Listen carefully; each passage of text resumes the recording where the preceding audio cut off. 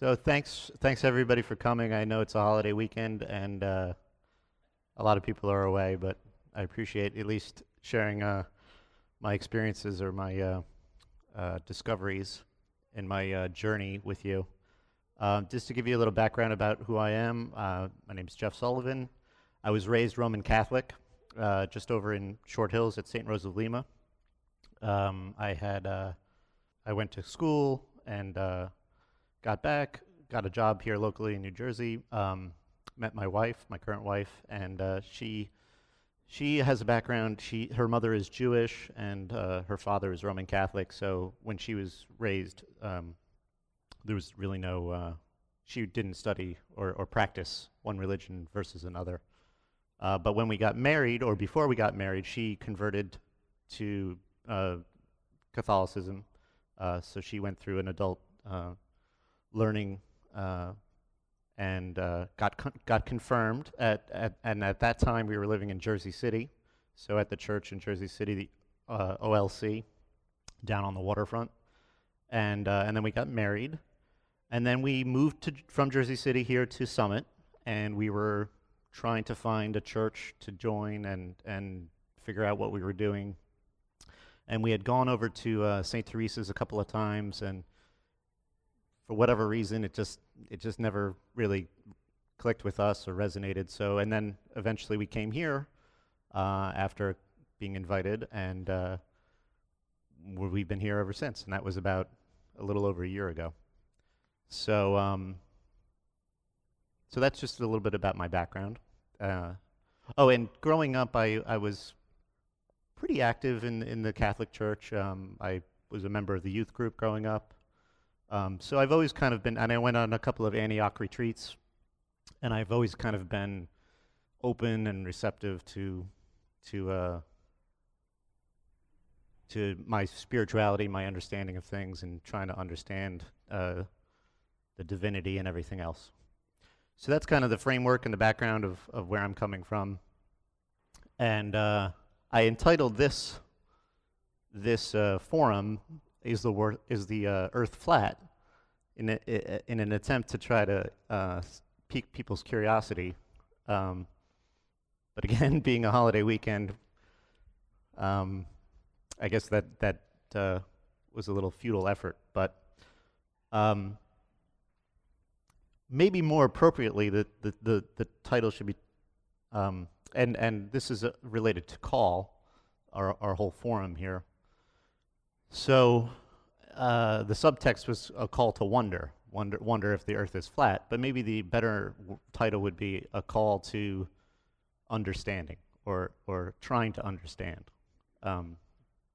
just the world we live in and what we experience every day. So what I've always been struggling with is the combination of the creation and the story we know from the Old Testament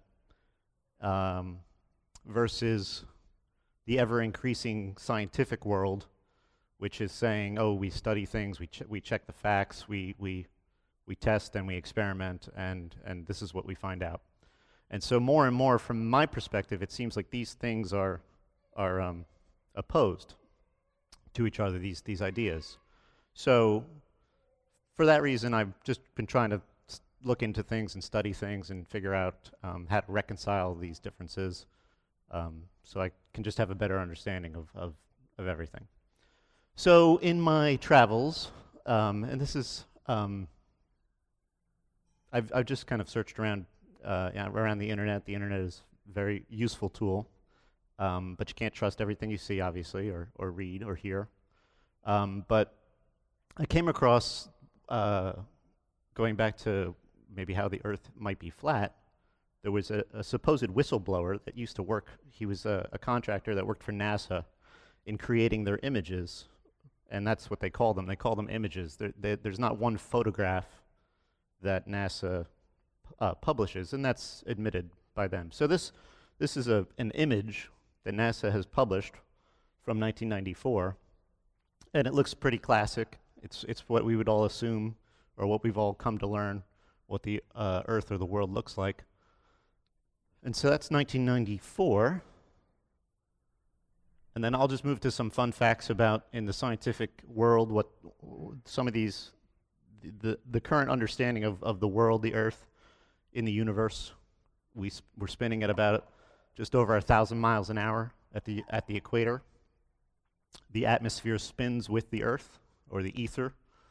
The moon is about 239,000 miles away. The sun is about 93 million miles away. The sun is flying at a speed of 70,000 miles an hour. Correct. And then the galaxy is moving at some other number that's even larger than that. So these things are kind of hard for, I mean, it's good when you start to see some of these numbers, the speeds and the distances and just the enormity of everything, it becomes pretty overwhelming. So now here's another NASA image from 2012. And this image, I think, is the image that has gotten folks to really question what's happening here with what the world looks like. And this whistleblower has pointed to this and other examples. There's numerous examples. And I just went to the NASA website and pulled this down so you can see it. But can anybody tell me if there's something peculiar with this image? Right. So if we put these two side by side, massive, right? It's dominating the whole globe. Well, true, but NASA is creating this image to make it look like it is the whole world, right? And you're right. This image was taken much closer to the Earth than the other image. Yes, well, they're both composites. So that's why NASA calls them all images, because it's not one clean photograph. Yes, and the colors are always different. The colors are always different on all these because they're images, they're composites, they're artistic renderings of what they piece together these slices of data, and they pull together what they think is a realistic depiction of what the Earth looks like. So anyway, this has got a lot of people kind of up in arms, and these people that are on the online communities, they see, oh, well, the guy who works for NASA is even telling you that it's all bogus. And now people are also taking their Zoom cameras, and they're going to flat surfaces. So they're going to Lake Michigan, for example, and they're standing on one side and they're zooming in with their camera to take a photo of the Chicago skyline, and they can see it in the image. When if you're talking about a ball, you're not necessarily supposed to see the whole image of Chicago. So these are the things that people are now seeing with their own eyes, and they're starting to question. So there's an online community of people that are doubting whether or not what they've learned is true or real, and there's the state of, I guess, what's going on in the world today.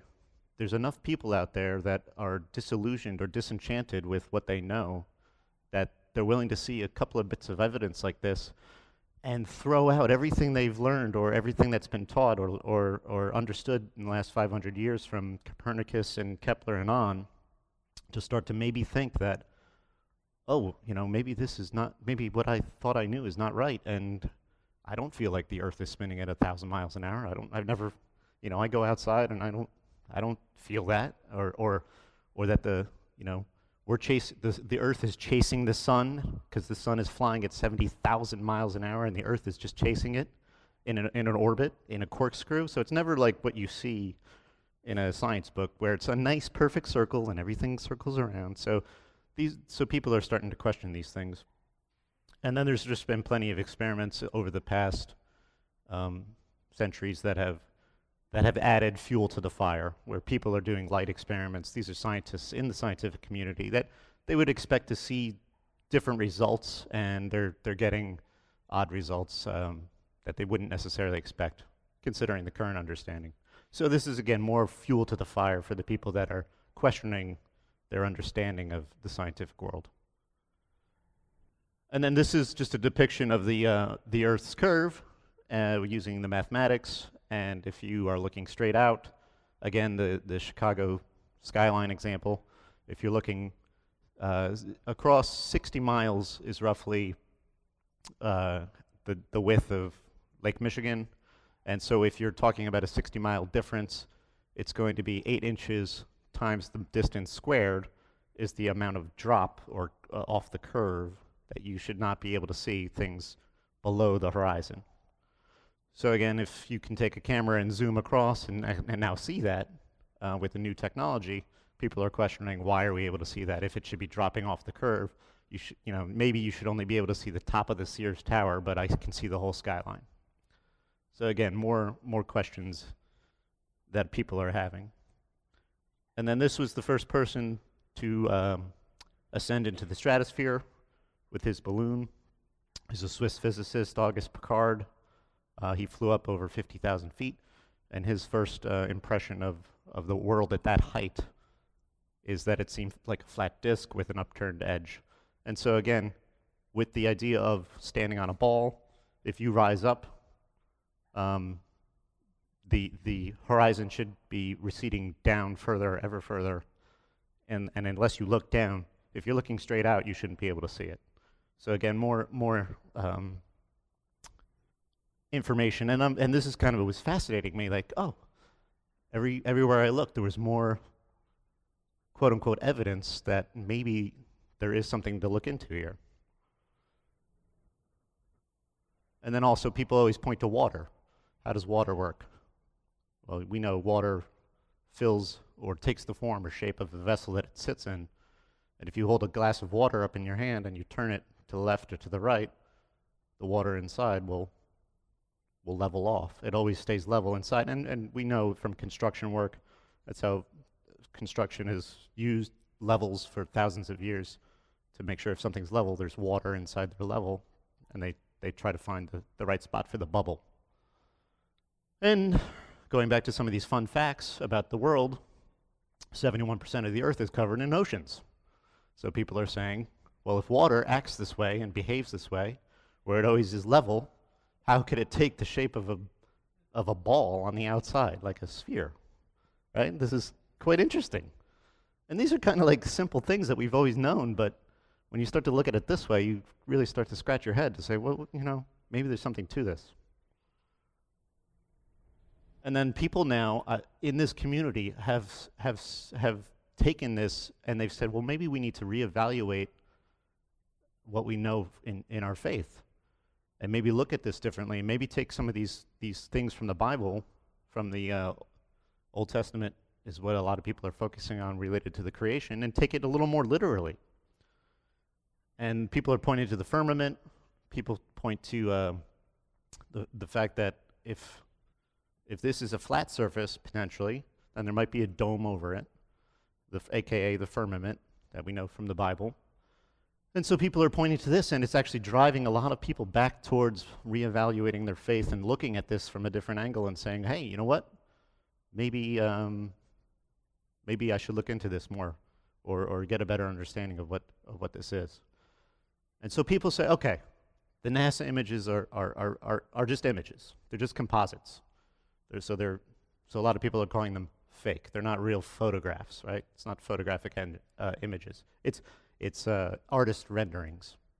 So what would be the purpose? Why would we say, why would the scientific community say, oh, all this stuff is flying at thousands of miles an hour, and we're just hurtling through space, and we have, we're just a speck in the galaxy, and this galaxy is a speck in the universe, and there's really no rhyme or reason to it. It's just a big bang. It's all random. What would be the purpose of doing that? So people are pointing to money. The NASA gets billions of dollars annually in their budget. So there's the money argument that why would people be deceiving us? And then also deeper than that is this separation from God. This departure from believing in a creator, believing in a design to everything. because more and more the scientific community is saying, oh, this is just random. It's just happened. It just happened this way, and there's no rhyme or reason to it. It's just random. So this is what's driving the conversation here. And so I think this is all very fascinating. So I'm trying to follow along this story. And when I was looking around a little bit further, I saw this video titled Jesus in the Flat Earth. So I said, oh, this looks interesting. So I clicked on it, and it had nothing to do with the flat earth. It was a man who was going around to college campuses and interviewing so-called atheists. And he was saying, okay, would you call yourself an atheist? And they said yes. And you believe in the scientific stories here that it's just a big bang and that's why you're an atheist and there's really no divinity or God. So he would say, okay, that's fine. From nothing came everything, is basically the story. So these atheists are all saying yes. That's basically my understanding. So he posed the next question, well, what about a book?